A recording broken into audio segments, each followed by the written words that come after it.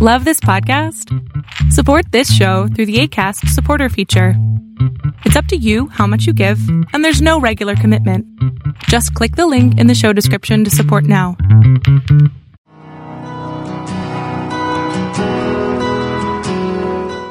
Welcome to Fresh Encounter, the radio ministry of Lifelong Anointing Church. Our mission as a church is to equip the body of Christ to increase in wisdom and in stature, and in favor with God and with men.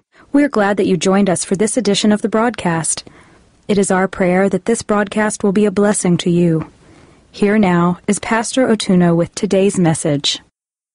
Romans chapter 4, reading from verse number 1. If you have your Bibles, please let's open. Verse 1. Say, what then? What then shall we say that Abraham our father had found according to the flesh? For if Abraham was justified by work, he has something to boast about, but not before God. For what does the scripture say?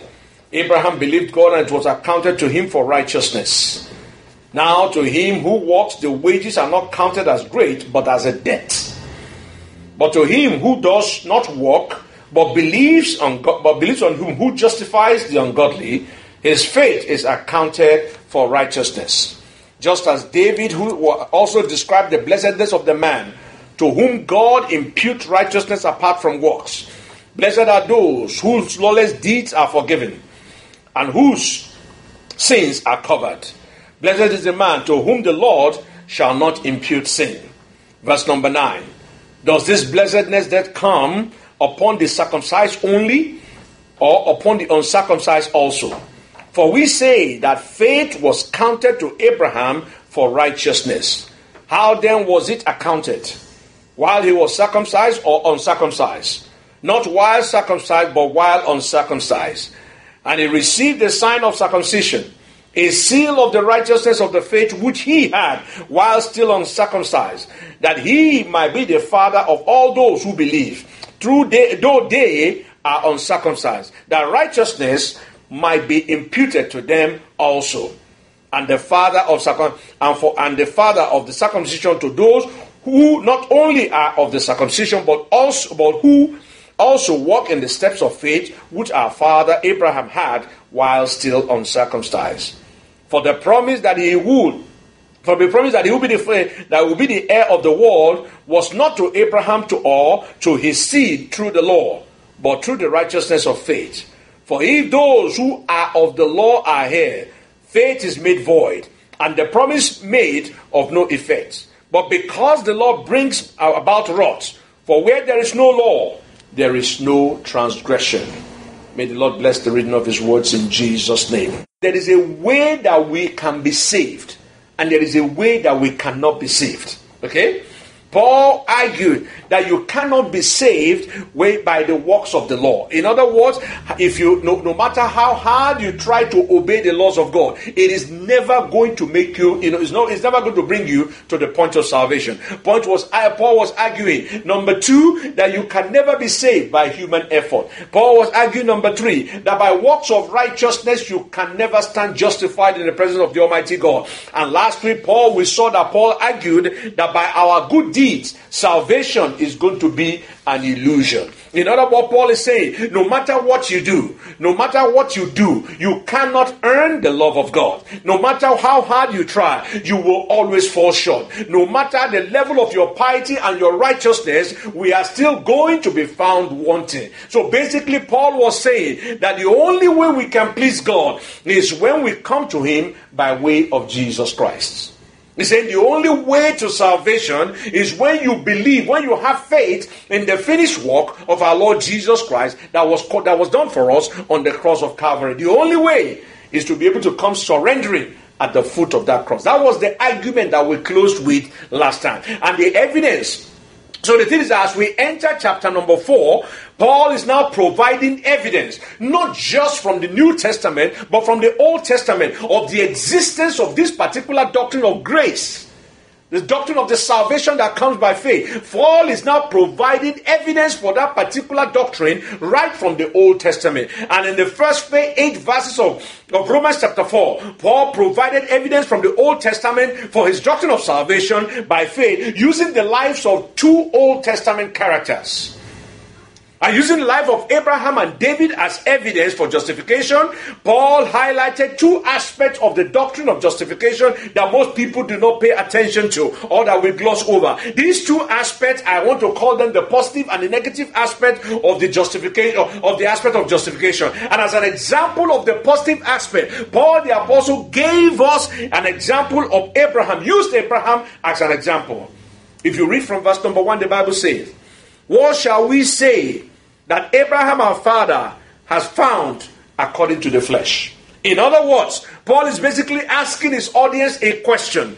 Paul is saying, what is the basis for which Abraham was found right standing with the Almighty God?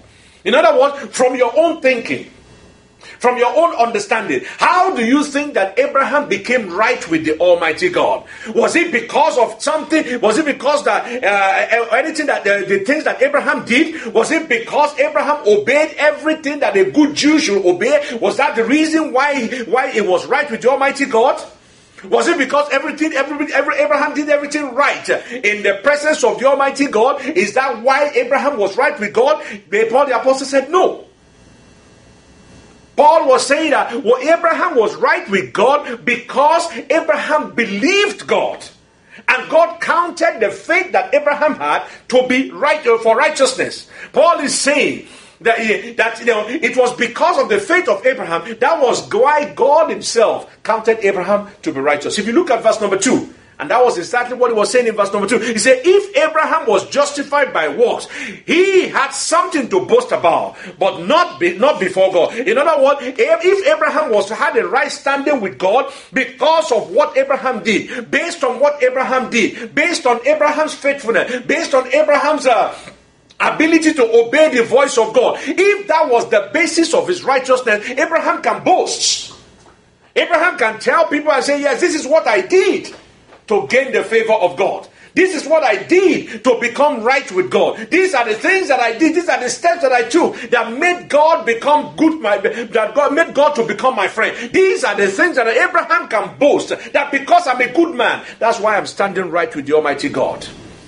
But the Bible makes us to understand that his right standing with God, his right standing with God was not because of what Abraham did. Look at verse number 3. The Bible says, for what does the scripture say? In other words, what was the documentation of scripture? The Bible says that Abraham believed God and it was counted unto him for righteousness. In other words, what Abraham enjoyed with God, the right standing he had with God, was not because of what Abraham did. The right standing Abraham had with God was not because he checked all the right marks. The right standing that Abraham enjoyed with God was because he had faith in the Almighty God. He trusted the Almighty God. He acted on faith. He walked with God on faith. And because of the faith of Abraham, because of the faith that Abraham had in God, Paul was saying the whole relationship that God had with him, all the blessings that Abraham enjoyed, was based on that fact that Abraham had faith, trusted in the Almighty God. Abraham's standing with God was simply based on faith. If you look at verse number 4 and 5, verse number 4 and 5, the Bible says, now to him who walks, the wages are not counted as grace, but as a debt. But to him who does not walk, but believes on him who justifies the ungodly, his faith is accounted unto righteousness. In other words, Paul is saying, if Abraham's right standing was based on what Abraham did, it was no longer called grace. In other words, if all that Abraham enjoyed was because of what Abraham did, you can no longer call it grace, because Abraham had already worked for it. Abraham had already done something for it. And because he had done something for it, it will now be called a wages. It's a reward for what he has done. But grace is something that he did not merit. It's something that he did not work for. It's something that he did not earn. A reward that, if it is based on what Abraham did, it will be based on the reward of his action. In other words, Paul is saying, righteousness of Abraham is because of his faith, not because of the actions or the things that Abraham did. Abraham's faith, which is what God used to justify him, was based on faith. God credited Abraham's faith and counted it as righteousness. The whole point of grace that Paul was trying to teach was that God credits something to you that you otherwise do not have the ability to get for yourself. That's basically what Paul is trying to say.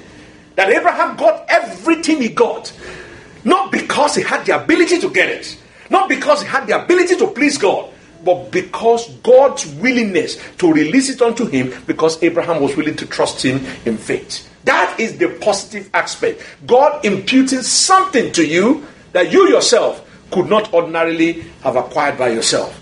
Now the negative aspect. If you get to verse number 6, Paul now introduces the flip side of grace. Okay? He introduces the flip side of justification, which is the fact that God does not count against you what he should have counted against you. So great, when you talk about justification, it's in two aspects. The first aspect is that he puts something in your life that you yourself could not ordinarily have received. The second thing is that he takes something away from your life that you yourself cannot ordinarily take away. So he uses Abraham to explain the first aspect of grace, which is the positive aspect, putting something into your life. And then uses David as an example of the negative aspect of taking something away from your life. So if you read verse number 6 of Romans chapter 4, Bible makes us to understand. Just as David also described the blessedness of the man to whom God imputes righteousness apart from work. Verse number 7, blessed are those whose lawless deeds are forgiven, and whose sins are covered. Blessed is the man to whom God shall not impute sin. In other words, Paul is saying here, is making the same argument that salvation comes by grace, that the grace of God comes by faith. Okay, but at this time, Paul is saying the right standing that David had with God is not because of faith or the faith of David alone, but because God chose to credit David's sin. God chose not to credit David's sin against David's account. God understood that David had sinned. God understood that David had cheated, had killed another man, had taken another man's wife and attempted to kill him. God hated the sin that David committed with Bathsheba. God especially hated the sin of the attempt of David to cover that particular sin. But grace showed up in the life of David when God decided not to count that sin against him, but to forgive him. So you see, there are two aspects of this justification now. In the case of Abraham, God added something to his life by virtue of faith. In the case of David, God took away something from his life by virtue of that same grace. So two different aspects. Faith of adding grace, faith of not imputing your sins. So justification does two things in our life. I want you to keep that in mind. Justification does two things in our life. Number one, it credits to your account what you do not have. That is the righteousness of God. He credits it into your account.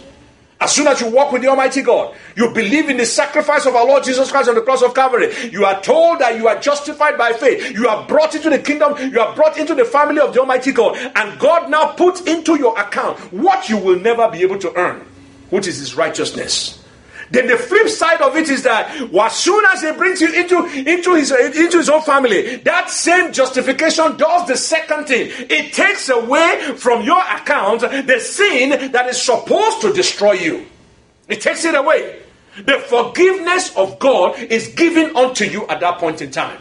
So the first thing is that He puts the righteousness of Christ into your life. It takes away the sin that is supposed to destroy you. It takes it out of your life. So justification puts upon you the righteousness of God. Justification takes away the condemnation of sin from your life.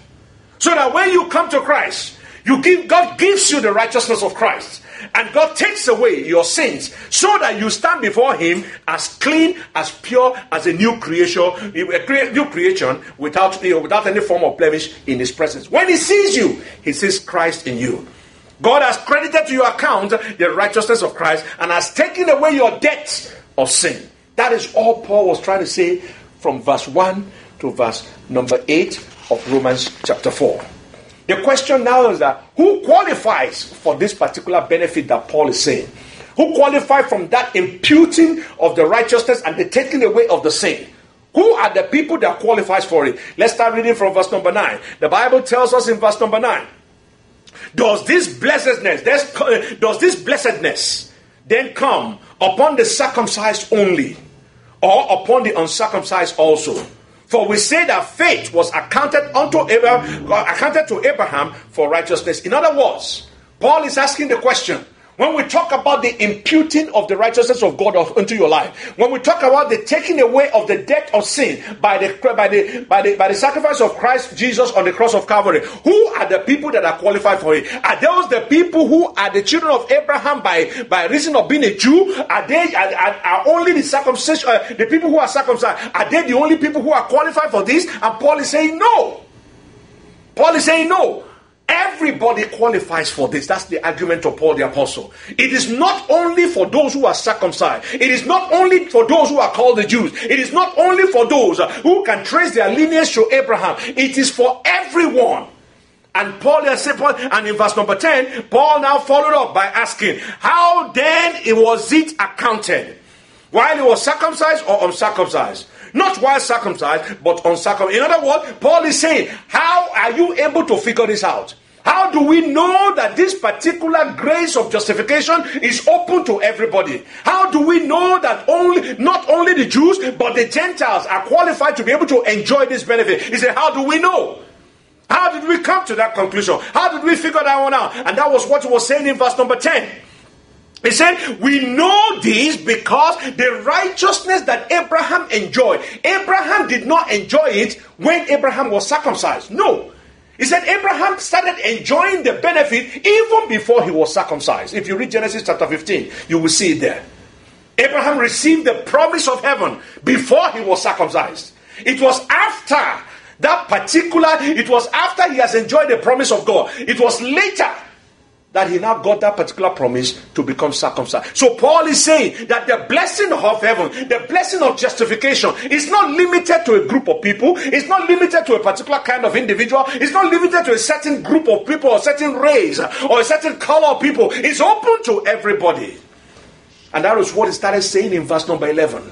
If you start reading from verse number 11, he said, and he received the sign of circumcision, a seal of the righteousness of the faith, which he had while he was still uncircumcised. In other words, he received the blessings of heaven even while he was still uncircumcised, that he might be the father of all those who believe, though they were uncircumcised, that righteousness may be imputed to them also. In other words, because God gave that particular promise to him while he was still uncircumcised, Abraham now gave the assurance to all of us who are not part of his race, but to all who are Gentiles also. That's what verse number 11 is saying. And then verse number 12 is saying, and the father of the circumcision to those who not only are the circumcision, but also walk in the steps of the faith which our father Abraham had while he was uncircumcised. For the promise that he would be the heir of the world was not to Abraham or to his seed through the law, but through the righteousness of faith. In other words, God did not promise Abraham the blessings that he promised him.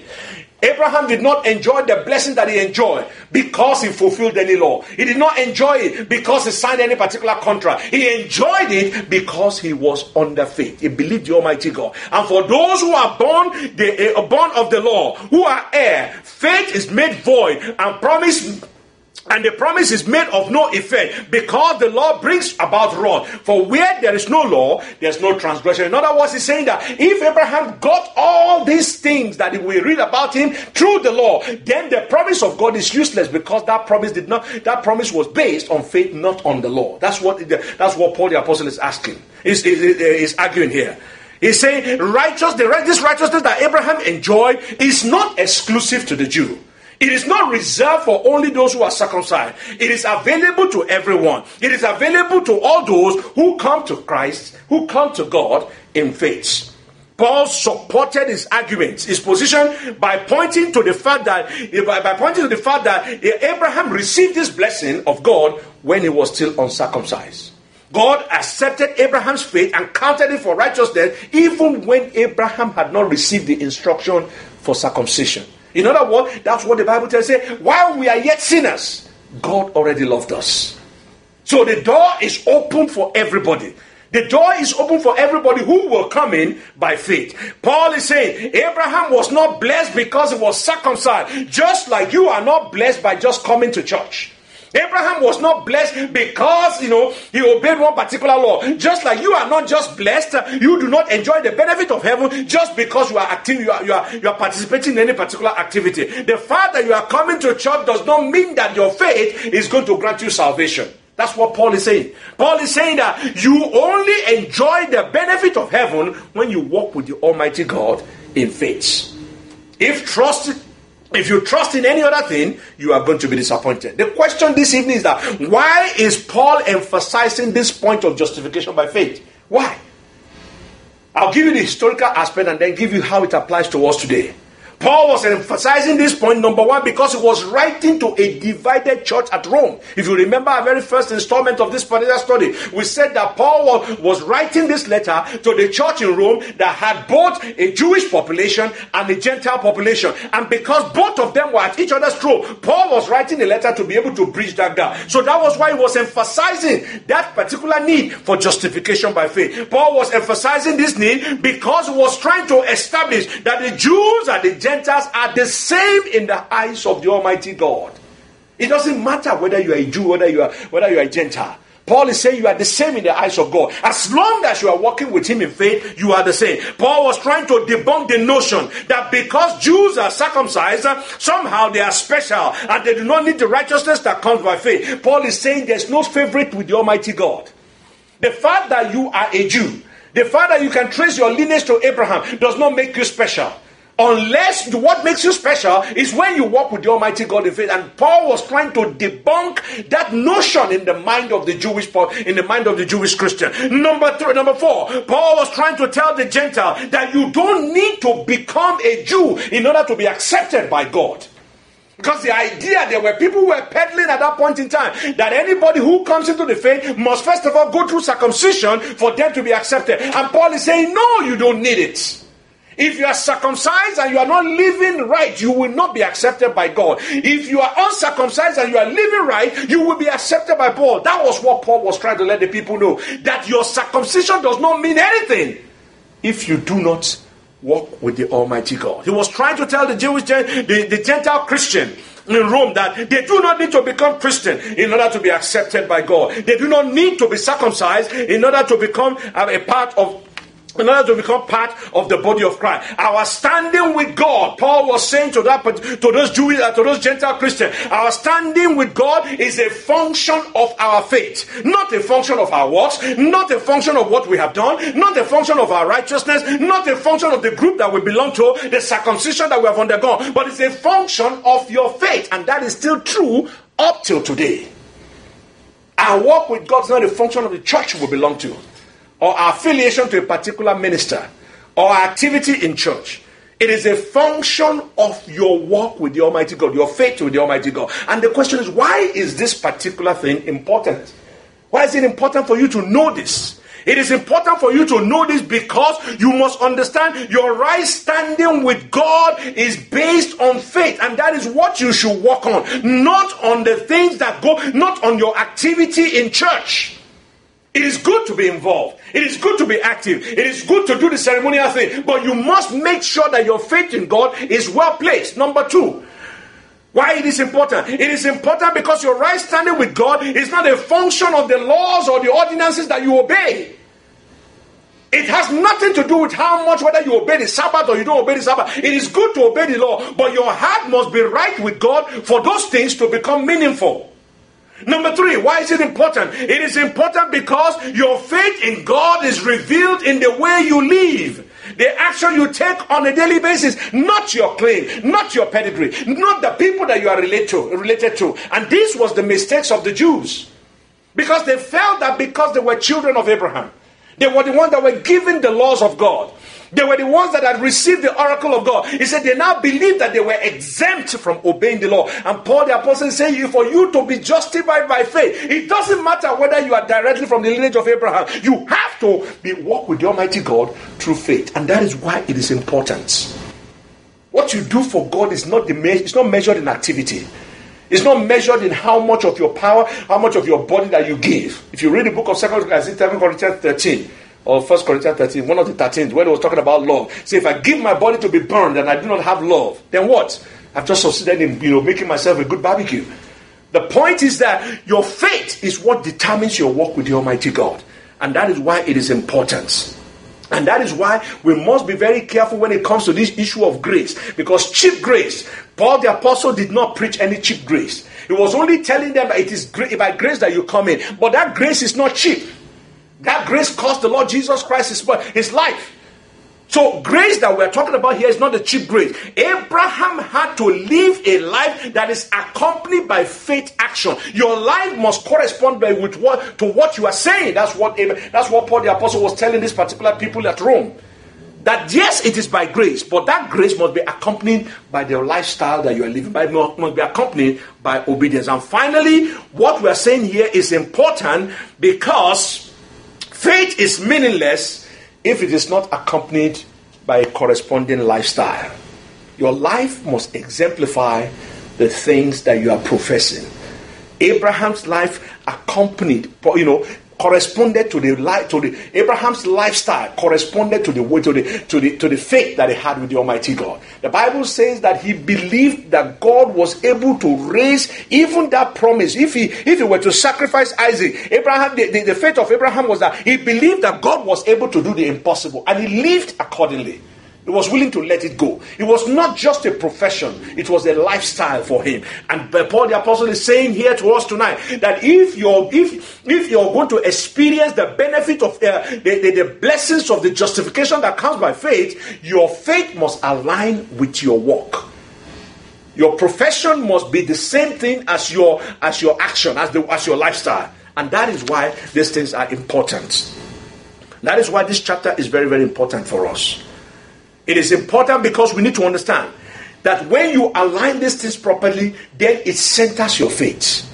You are able to keep what is important. You are able to keep the first things first. It focuses your attention on the Almighty God, not on ourselves. It helps us to abandon the vain works of the flesh and to focus on the faith action that moves us closer to God. The question this evening is, what are we trusting our faith on?